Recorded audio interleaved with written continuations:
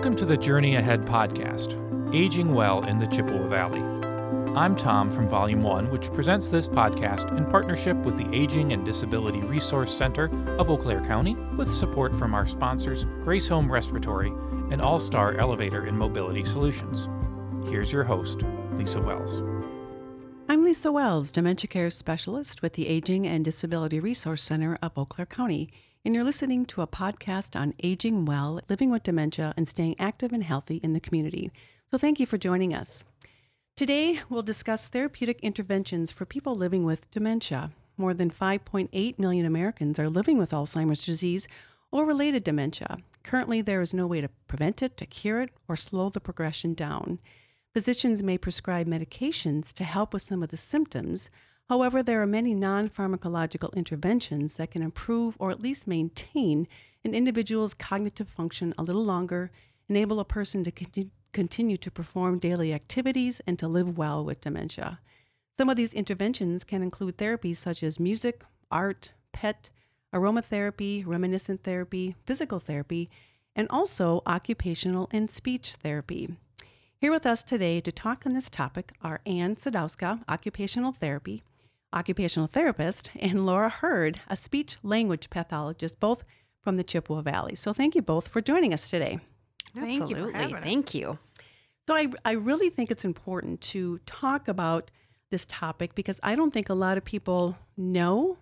I don't think families understand, and I really don't even think some physicians don't realize, just the importance and the benefits that occupational therapy and speech can do for people living with dementia. So I thought we could start, with each of you kind of talking a little bit about what is the role of this type of therapy in dementia care. So Ann, why don't we start with you and talking about occupational therapy in dementia care? Yeah, so I've been an occupational therapist for over 15 years now, and I started working in long-term care. And so I think when we talk about occupational therapy for individuals living with dementia, depends a little bit on where that individual is living. If they're living in a skilled nursing facility, in assisted living, or at home with a caregiver. And so OT's role looks a little bit different in each of those settings, but at the base level, occupational therapy works mostly on maintaining function and purposeful activity. So if you're someone with mild dementia or Alzheimer's, we may work on being able to still pay bills or to participate in cooking a meal or remembering how to get dressed in the morning, those types of things, versus someone with more moderate to severe. We're going to look for activities that bring certain meanings, like things that elicit joy and happiness and those types of things. So we're really looking at that function and purposeful activity of everyday living as an occupational therapist. So looks a little bit different everywhere, but ultimately we want to keep people as independent as they want to be. And you said something interesting too. You said maintaining, so it's not necessarily like rehab. Correct. I think that is confusing. And you had mentioned that providers oftentimes don't necessarily understand the full scope of services available because we think of therapy as rehabilitative, when really there's a lot of remediation and maintenance that can be done through therapy. And Medicare acknowledges that now, that therapy does provide this added skilled level of interventions to be able to maintain or modify certain activities without having that rehabilitative progress. And so there's a ton that we can do just to help people stay in their homes that I think we don't necessarily know globally as a community. Okay, sure. And Laura, how about speech therapy? When I talk about speech, I'll be talking to a family and they'll say, oh, well, no, my husband talks fine, So they really don't understand the full spectrum of speech language pathology. So can you talk a little bit about that in dementia care? Absolutely. And gosh, I could be really rich if I got a nickel for every time I heard that, for sure. So in the speech therapy realm, so a lot of people just understand speech therapists as working with kids and working specifically on speech. but there's so much more that we are trained in. And really, one thing that I like to explain to people is that as a speech language pathologist, my job is really from the neck up. And so we work with everything that has to do with voice, which isn't necessarily something with dementia, but swallow related. So, neck up would be swallow related. Also could be the speech side of things, but then we go further up as well into the brain and work with any of those functions and language and attention and memory and problem solving and even reading and things like that, that our brain is necessary to be able to function on a daily basis as well. And so specifically in dementia care, yes, we're definitely working, especially in the early a mild sort of case of dementia, we're working more on those functions of memory, attention, problem solving, and, just being able to, again, stay as independent as long as possible. And maybe making some modifications to how we do things so that way we can say, remember where we put our keys or, something along those lines. And then as we're going along the dementia, the dementia process, then our role really changes. So kind of like what Anne was saying as well is depending on where we are in that progress is going to depend on what we focus on. So for a lot of individuals, in the more severe dementia realm, we might not be focusing quite so much on remembering things, more specifically, but maybe at that point in time, the swallowing is getting affected. Yep. And so we might be making some modifications or doing some changes there. But even along that process too, with dementia and as those memories start to go, we oftentimes work with families as well as far as like creating a life book and helping to keep some of those memories alive. And that can be really, really soothing for a person to be able to go through something like that. So let's talk a little bit about that. So, somebody gets a referral for, OT. We'll start OT and then we'll go to you, Laura. Okay. Sure. Kind of go back and forth a little bit here. Somebody gets a referral for occupational therapy. Obviously you probably have to do some type of a in-home assessment.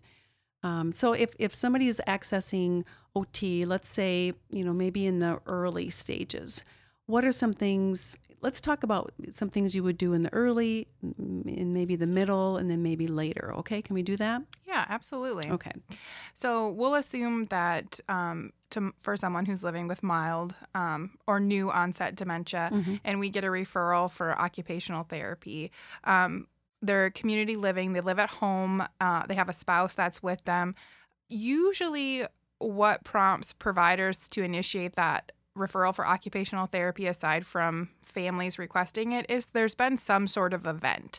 And so I really want to focus on what that is. So if it's someone who's just newly diagnosed with dementia and they're wanting to know how do I stay in my home for as long as I can, that would typically start with a home safety eval. It lets us look at their environment. One of the things that occupational therapists specialize in is that home modification, adaptation, activity analysis. So looking at each individual, and let's say this person is home alone for 8 hours a day because their spouse still works.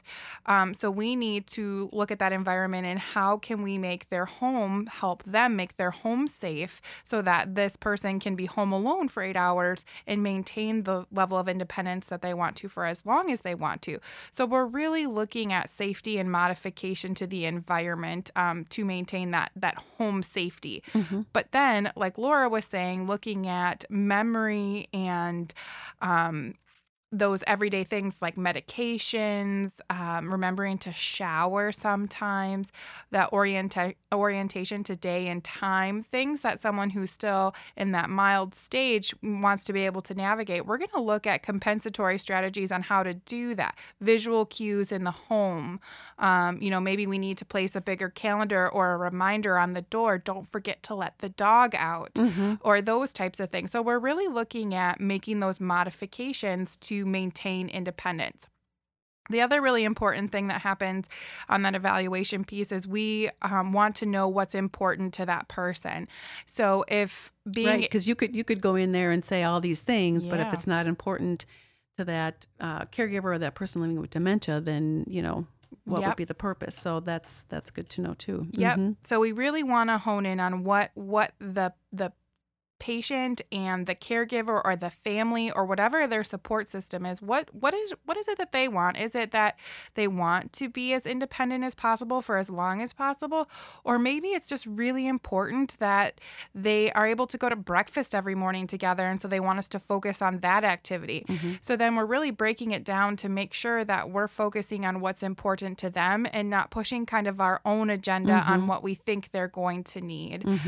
Because I might be fine helping my dad get dressed every day, where, someone else might really want to be able to get dressed by themselves. So we really try to make it the most meaningful and beneficial to that family and person living with dementia in that early stage. One of the other things that we do for someone who's early on is we do like to do some functional assessments that look at cognition, so thinking, memory, attention, those things like what Laura was saying, but more in a functional context, so getting dressed, being able to locate a phone number, being able to dial a phone, those types of things. And then establish what their baseline level is, because then that gives us an idea of how impaired and what parts of their thinking are impaired to really give those recommendations the most benefit. So maybe attention is still really intact, but memory is really impacted. That's going to change our interventions with that family and patient or person. And so somebody accesses OT in the early stages, and then is that something where you would continue like weekly? Is it a long time? From your experience, in those early stages, about how long would you see somebody? Early on, I would say it's a lot more consulting based. Okay. So giving options and choices and creating a plan for that person and their family on how they can maintain their independence and activities that they want to. So it's not necessarily like I fell and broke my hip and so now I'm going to have a prescribed OT 3 times a week to work on dressing. It's really based on what that individual's goals are and what they're hoping to get out of it. So someone who's really motivated and what we've tried isn't working, I might see them 1 or 2 times a week. But if it's someone that just wants that initial home safety eval with recommendations and like a where do I go from here, that's a lot more as like a consultant. Okay. Just to make sure that they know what their options are and when to relook at it again is a big thing. And then that's something typically that families can get in contact with you again. They don't have to go back to their physician. Or would they have to go back and get? Because I think the referral stuff gets a little tricky. It's a little where folks don't always understand. Yeah, that's a really hard question. Wisconsin, for occupational therapy, we are a direct access service.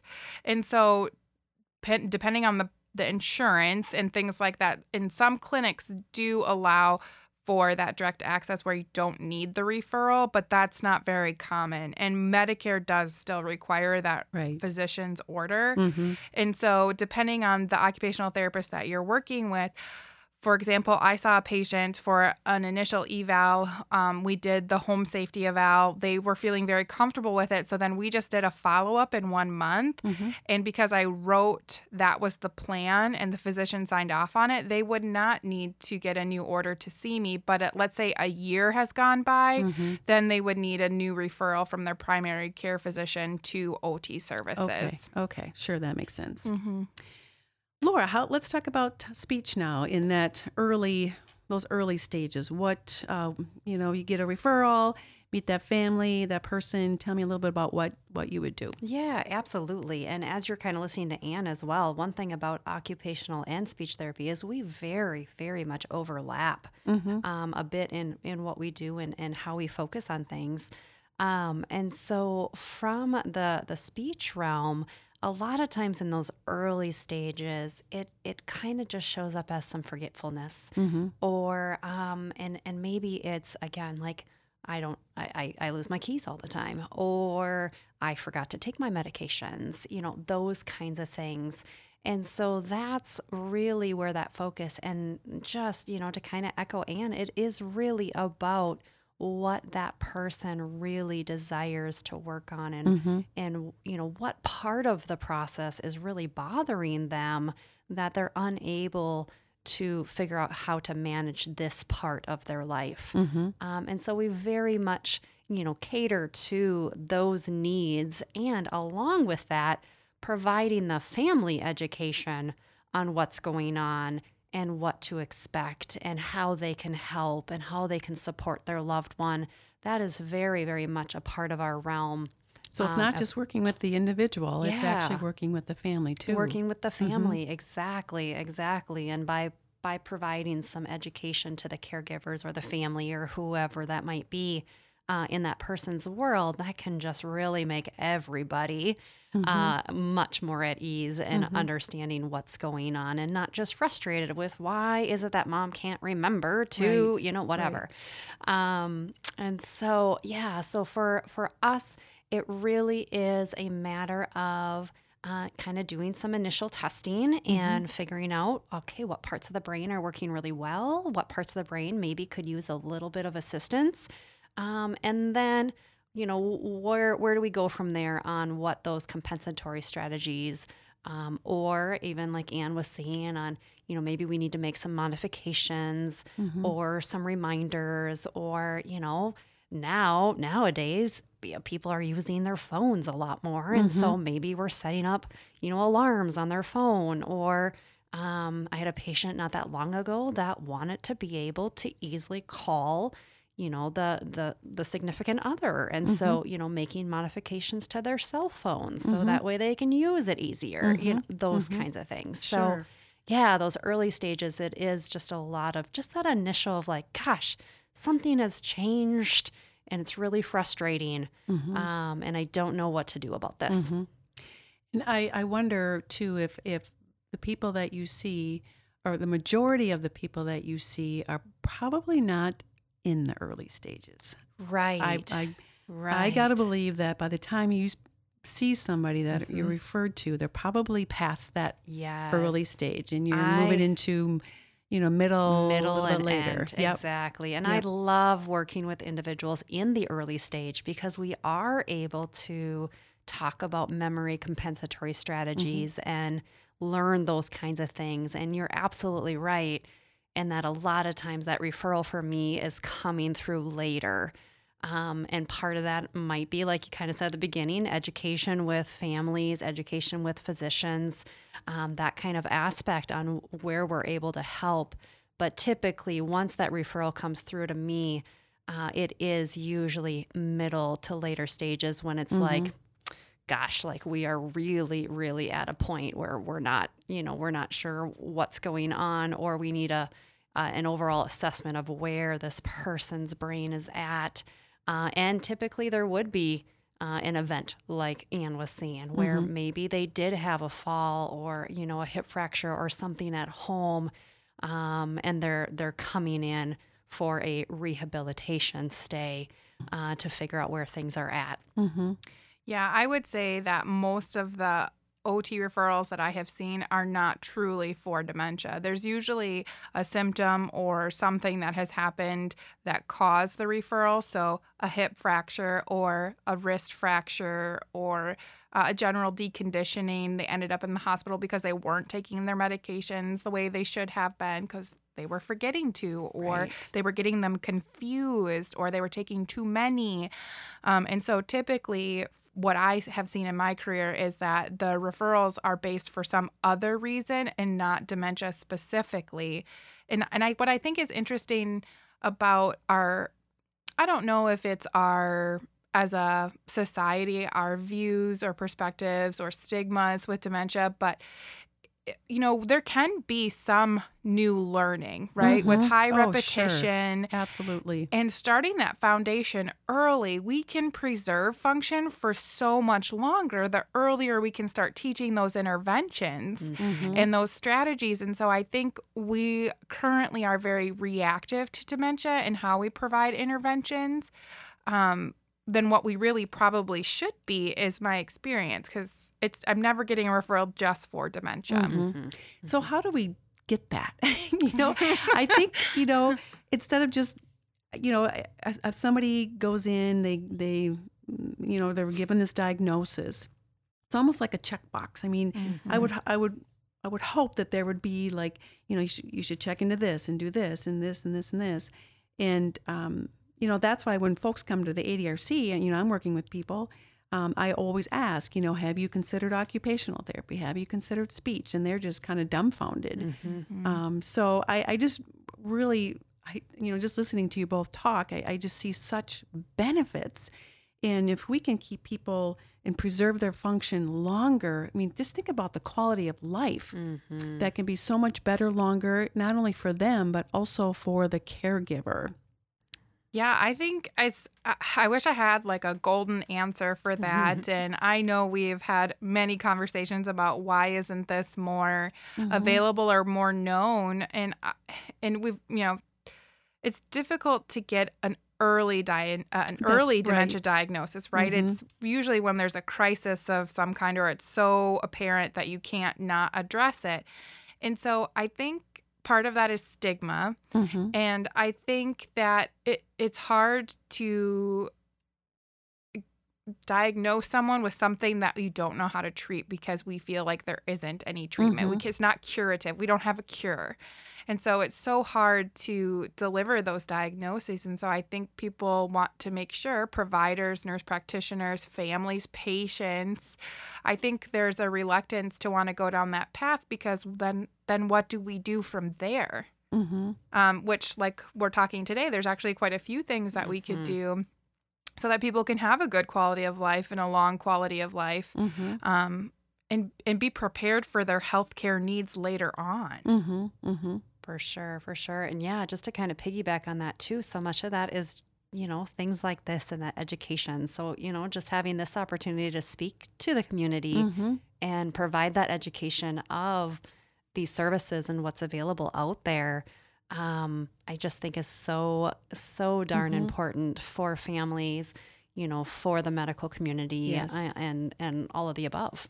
Yeah, and really pushing to, go to the doctor if you've got some memory struggles that's really kind of impairing your day-to-day living. It's like, go find out, because we know that there's other things that can cause dementia-like symptoms, but it's just so important to go get it figured out. Just like if you had a pain, if you broke something, you're going to go to the doctor. You're going to find out what's going on. And so I think you're right, just educating the community about just the importance of finding out, because it could be something else. Yeah. And I really find too, even to kind of piggyback on that, is when people are in their home environment, they really can cover things up pretty well, you know? And so, they might come to a hospital or a nursing home setting or a rehab setting, and the therapist might be like, holy man, like, how is this person surviving at home? But in that home setting, they're familiar, they know where everything is at, those kinds of things. And so some of the deficits can really be masked quite well until a larger event happens, a crisis happens, and then it's like, oh goodness, like, things are much worse than we thought.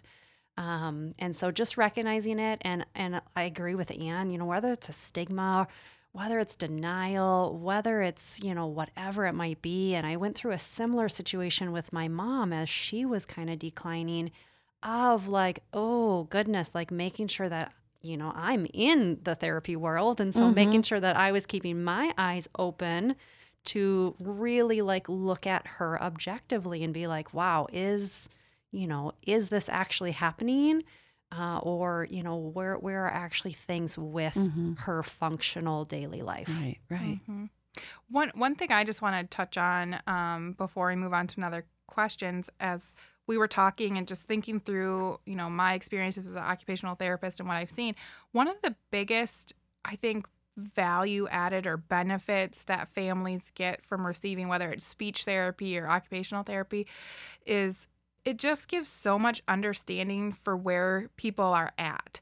So, sometimes in those earlier stages, people can be very frustrated. They're very irritable. They get angry very easy. And so then relationships between spouses and adult children become strained, or they're just, that person becomes difficult because they're always defensive or are not as friendly as they once were.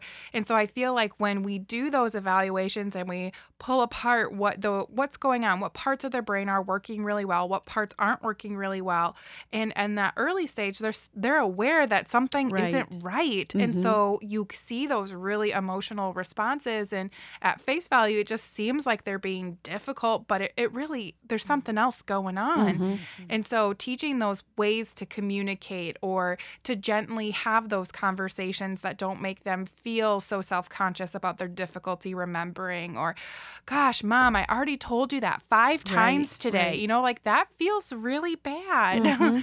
And so I feel like my biggest wins, my biggest success are in that teaching of, okay, this is why this is happening. Here's some ideas on how you can better communicate. Or when you see this happening, it's because she's not remembering that she didn't take those medications. Or, she used to cook breakfast for you every day, and now she can't remember how to cook breakfast every day. And that probably makes her feel really bad. And so those, I feel like, are some of the biggest benefits that families have experienced in receiving services. Yeah, and you said it well when you said it's looking at and talking about with families and individuals. Let's talk about what's working well instead of always looking at that, the stuff that they can't do anymore. Because I think families a lot of times just want to focus on, oh, she can't do this anymore, she can't do this, she can't, but focusing on what can she still do, what is still working well. We're going to have some more conversation with Laura and Ann. We'll be right back in just a minute. I want to take a moment to talk about one of our sponsors, All-Star Elevator and Mobility Solutions. Mobility challenges don't have to mean leaving the home that you love. All-Star Elevator and Mobility Solutions specializes in residential and commercial elevators, stairlifts, scooters, and more. The All-Star team offers a free home assessment, and they can help you find the products you need to get around your home and the rest of the world safely and effectively. For example, they have more than 100 scooters in stock, so you'll be sure to find one that meets your needs. You'll find All-Star right here in the Chippewa Valley on Halley Road in Chippewa Falls, and they've got locations in Hudson and La Crosse, too. Learn more by calling All-Star at 715-598-7511 or by visiting allstarmobilityllc.com or allstarelevatorllc.com. Now, back to the podcast. Well, welcome back. We're with Ann Sadowska, occupational therapist, and Laura Hurd, a speech-language pathologist, and we're talking about, therapeutic interventions for people living with dementia so they can maintain their independence and stay home for as long as possible. And we've talked a lot about how some of these therapies really overlap with each other. So I thought maybe Laura and Ann, if we could talk about, communication strategies. Let's about that one. Absolutely. Yeah. So, really one big thing of communication strategies is, and Ann kind of mentioned this earlier about that frustration that can happen when needing to repeat ourselves over and over and over again as we're talking with someone who has dementia. And so, part of it can be using what I would call whole communication strategies, where you are not only saying it, maybe you're writing it as well, writing down key words. So it's not even writing the whole sentence, but just key words. So as you're telling somebody something, or maybe we're asking what we want for dinner, we can give options and just write that down and say, hey, would you like coffee or tea? Writing down those 2 words, and using some strategies that way to really assist with that comprehension, that understanding, as well as helping with that memory, right? Because maybe we just forgot that you asked whether I want coffee or tea. So having that visual cue as well can really help. And then also just keeping information short and sweet. Oh, yeah. You know, like, oh my goodness, if you're going to give a whole long direction of, okay, we're going to get up and we're going to, first we're going to have breakfast and then we got to go to the doctor and then, oh no, let's just break it down. We're going to go one thing at a time. And right now we're going to get up and we're going to put our socks on. Right. That kind of communication strategy, which really can help facilitate, again, that understanding for the person with dementia and decrease the caregiver frustration. I think you brought up something too that's so important, the ability to give options, because I think people, they still want to have some control. Yes. Absolutely. And, who doesn't, right? I mean, do you want somebody making all the decisions for you throughout life? No. And so giving them the option still. So I love that, would you like, a hamburger or chicken? Would you like to wear the red dress or the blue dress? So they still have that feeling of control. So I just really like that. And the saying things as well as writing them down. Absolutely. I like that. Well, and I think with those choices creates conversation. So one of the things I hear is I don't know what to talk with them about because they aren't understanding or they're getting frustrated. And so looking at those communication strategies like Laura was talking about also helps to create conversation between spouses and children and whoever the family member is. So it not only helps the person feel like they have control and choice, but it creates meaningful conversation too. For sure. I picked the blue dress today. Remember when you wore this to my grandson's wedding? Or we can pull in that memory piece, that happiness, that engagement by offering choice, which is so meaningful to everyone involved. Yes, for sure. One of the other things that I think related to communication that's really important, and I don't think we always realize that it's communication, but we have all heard stories or have seen stereotypes of individuals with dementia who are eloping from their homes or their personalities have completely changed and they used to be the nicest person and now they're so mean, or Mom never said a swear word in her life, and now she curses every up other a storm. word. Yeah. And so some of those things can be quite problematic, especially when there's a safety risk. Like Mom is trying to leave the house and it's midnight in the dead of winter and she's in slippers and a nightgown. And so OT and speech too, that's a form of communication. They don't know, they need something and they don't know how to tell us what they need. Right. And so part of what we do is looking at what are they telling us that they can't tell us. So they're leaving, they're new to a memory care unit or new to an assisted living and they keep trying to leave. Well, they're scared. They're in an unfamiliar environment. So how can we make that new environment feel safe? Because the words, "you're okay here," won't mean anything. So we have to look at what that, we often hear them called behaviors, but I think that's so negative. It is. No, we don't use those words anymore. No, but that, like when you look at hospitalizations or sometimes referrals, that's how they're perceived, but it really is their way of communicating. I'm pinching and biting and hitting because I don't want to take a shower right now, but I can't tell you that's not what I want to do. Right. So understanding where that person's cognition is, what their ability to communicate is, and what is it that they're trying to tell us by doing those things. And so we look very deeply into that to try to figure out how do we create a situation where everyone is getting what they need. Yes, you have to bathe, but we don't want it to be traumatic. It's almost like you have to be a detective. Absolutely. Because you really do have to figure out, like you said, what could be causing them to communicate that way. Are they in pain? Are they cold? Are they tired? So really kind of doing some digging and investigating. And something else too, do you talk with families at all about approach? And absolutely. Okay, can you want to talk about that, either one of you? we talked about choice. So that's part of it, right? You're just saying, here's your meal time. You need to eat this food I just made for you. And if you don't eat it, you're going to be hungry. At some point, though, all those words mean nothing. The time of day means nothing. And so if you're looking at meal times as my example, it might be offering snacks throughout the day versus our normal breakfast, lunch, and dinner. It may be the approach to how we're presenting a meal time. It might be the colors of the food. They might not be able to see the food on the plate. And so we're working on different strategies that way. So they may not realize there's food there. So that approach can be very different. Also, if you and I don't really know the best way to articulate this, but if I approach someone and I'm like, Lisa, how are you today? Would you mind going to the bathroom with me before we go?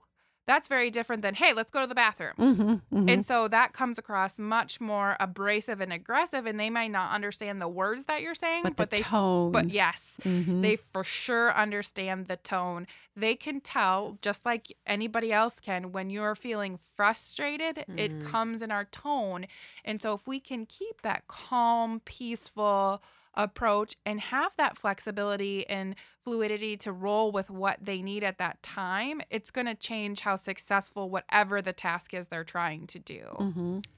But that could be kind of difficult when it comes to like spouses. They've been married 50 years and you're telling me I've got to be calm, or adult children. So we're not saying any of this stuff is easy, right? No. I mean, this is all difficult stuff. But and one part that I really find that families appreciate education on in the end, and in the beginning, it might seem like we're lying, really. So it's a reality orientation versus joining their world.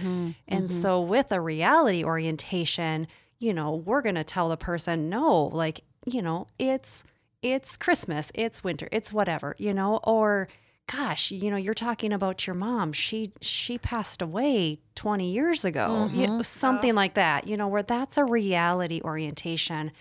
And in an orientation where we are joining the person's world, where they're starting to talk about mom or, gardening or whatever and waiting for dad to get home from work, we're joining them there. Like, oh gosh, your dad is a hard worker, isn't he? And man, he is such an amazing provider for you and the family, and just joining them in that world. And I have a lot of family members, when I explain the difference between that two, can really feel uncomfortable because we're not bringing that person to today. They feel like they're lying. Yes, I can't lie to mom, or I can't lie to my husband.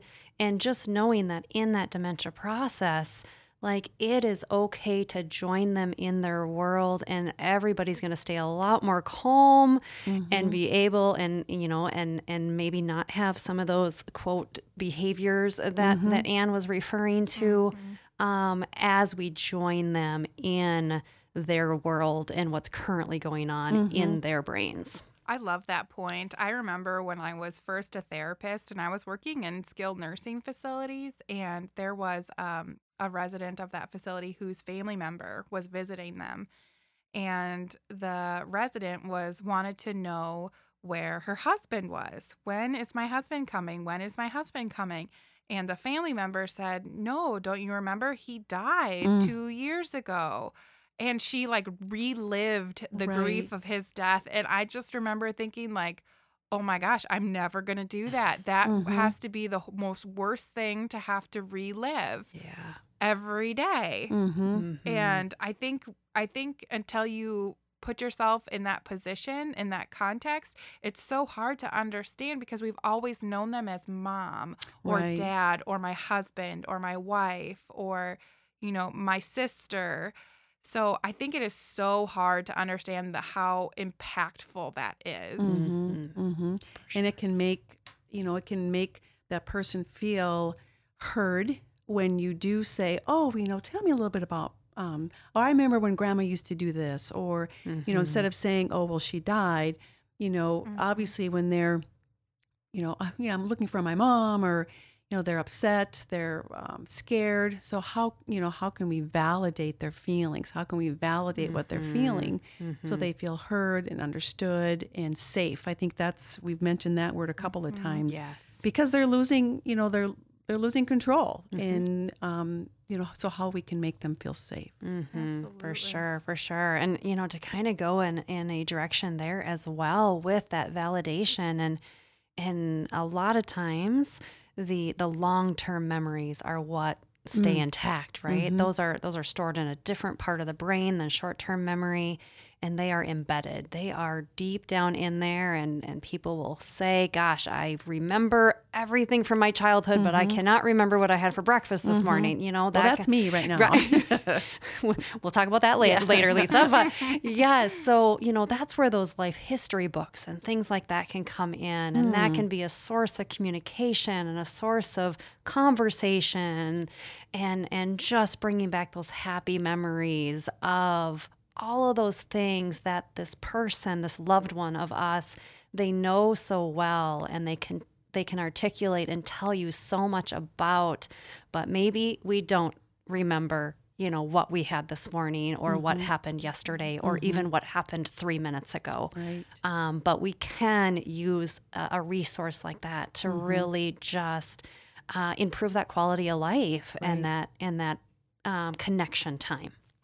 Laura, do you think that the memory book and life books are just as meaningful and impactful to the family member as it is to the person? Oh, for sure. Me too. For sure. Absolutely. And just, and also it gives the family members, the loved ones, some guidance on, some of those things instead of, there's a lot that's happening in the caring of this loved one.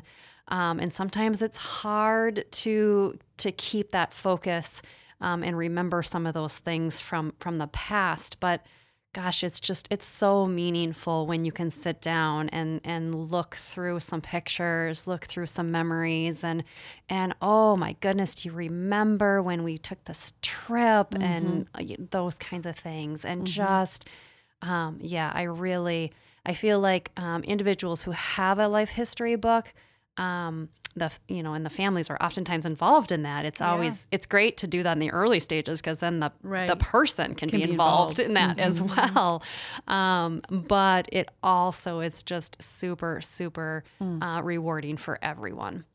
Yeah, I always feel like when we've had those that it's you get to appreciate the person that they were. You remember them for all the things that you loved about them, but you're also appreciating and loving them for who they are right now. And so it's this kind of, it's therapeutic, but it's also a way of kind of grieving because they aren't the person you remember when you were 10 years old anymore, but they are still your mom today. For sure. Just kind of wondering as we're talking, does speech and occupational therapy, would they help somebody to modify, let's say that, I love to knit, okay? So I'm in kind of moderate stages of Alzheimer's disease and I'm just not picking up the knit and the purl anymore, do the therapies help? Can they help modify hobbies, do meaningful activities? Do they help the individual and families with things like that? Oh, absolutely. So part of that initial evaluation is understanding what's important to that patient and what brings them joy and purpose and leisure. And so it might be very important for the family and that person to be able to knit, like your example, because that was just so relaxing. They loved it. They knitted all their grandchildren's sweaters and blankets. And so we absolutely can look at those types of hobbies and activities and try to modify them so that they can still bring enjoyment. And as people progress through dementia, one of the things is taking those activities they really enjoyed or things they're really familiar with and trying to find a new way to engage them in it, even if it's not the way you would originally do it. So gardening is a great example. My mom's a huge gardener, so at some point she might not be able to garden anymore, but I can still bring the components of gardening to her by doing potted plants or having her present, smelling the dirt, feeling the dirt, touching the flowers. Using those senses, all all those senses. Yeah. Yep. So it might not be the way the activity was originally completed, but taking what they enjoyed about it to bring them to that place where they can remember that, yes, I like the way this yarn feels, or I like to hold the knitting needles, even though I can't maybe actually knit them now. So absolutely, that is something we focus on, particularly in that late stage. You know, I think that's so good for families to know, because as I'm working with families, they're worn out and they're exhausted. Right. You know, I'll bring up, modifying things in meaningful activities, and they're just like, I just want to put him in front of the TV. He likes to watch TV for 4 hours a day or whatever. And I'm like, oh no, but because that's just another thing for them to think about. So if they know that this, speech in occupational can help with some of these things as well and give them some ideas. Yes. That's just really so very positive. Yeah.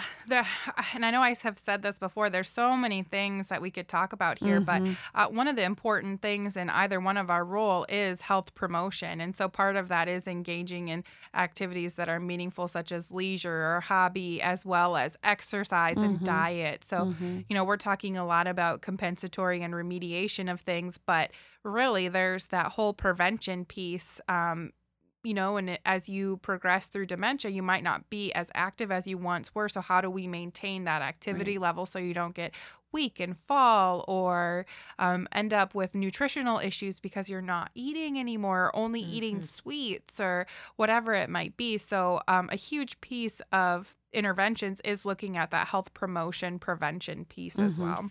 For sure. For sure. Well, let's take one more break, and when we come back, let's finish up by, how does somebody get started? And I'd like to hear a little bit too, just on, does their insurance cover this? Does Medicare? How that works a little bit. So when we come back, we'll finish up with those questions. We'll get back to the podcast in a minute, but first I want to tell you about one of our sponsors, Grace Home Respiratory. We're excited to have their support for the podcast because, just like us, they're locally owned and operated. If you or someone you care about needs medical equipment or supplies, wheelchairs, walkers, hospital beds, portable oxygen concentrators, even CPAPs and BiPAPs, Grace Home Respiratory is right there to help. They're committed to helping you live a life of independence. They realize that shopping for the specialty medical products you need can be a challenge, which is why being locally owned and operated is key. They do everything in-house from their location right in Altoona. So if you have a question about billing or anything else, you'll be talking to someone from just down the road. Find out more about Grace Home Respiratory online at ghr-ec.com, or you can call them toll-free at 877-230-1622. Now, back to the podcast. Okay, so just a couple of last questions for both of you. So somebody's listening to this podcast and they're thinking, oh my goodness, this would be great for mom or dad or my husband or whoever it is in their life. How would they, what's the first step they do? Do they call their doctor? What would they do? Yeah. So, we're talking about speech and occupational therapy here, but I think ultimately what a family member or person would want to request is, it doesn't matter which discipline it is, as long as it's someone who's passionate about dementia care. And so wherever people receive their medical care, whatever health system it is, you would want to start with your primary care provider and ask who would be best in your health system to help meet mine and my family's needs. And that might be speech and it might be OT. We all bring some overlapping but great experience to the table, and you want the person who has the passion for it, regardless of the discipline. So absolutely, that's the first thing I would ask. But you're going to start with their primary care physician because you will need a referral for either service, particularly if they're Medicare age. Okay. Absolutely. And yes, both services are covered by Medicare. A lot of insurance companies as well, and everybody's insurance is different, unfortunately. So, there's no blanket statement there on what the coverage would look like for these kinds of services. But do know that Medicare and your average HMO and insurance services, Medicaid sort of aspects do cover both occupational and speech therapy. And a lot of times with wherever you're going to go or get your services through, whether it's, a hospital base, a home health base, a skilled nursing facility base, a private practice base, whatever, that agency is going to check with your insurance, and they're going to let you know what kind of coverage, if there's a co-payment, if there's, any sort of a part of it that you would be responsible for. And so, it's just about starting that conversation, like Ann said, with your primary care physician first, and then going from there. Yeah, and some clinics now are offering cash-based services too. So if you wanted to receive additional therapy beyond what your insurance is willing to pay, I'm thinking more like the commercial products. Lots of places do offer cash-based services for relatively reasonable amounts. So depending on the individual's financial situation, that is also an option. Okay. Well, wow, we've really covered a lot of ground here in this short amount of time today, but I just really hope that people that listen to this podcast will be interested and inspired, and maybe even call their primary physician, and maybe even providers might start including this in their conversation with folks as well. So I just want to thank both of you, Ann and Laura, for talking with me today on this very important topic. Thank you. Thank you.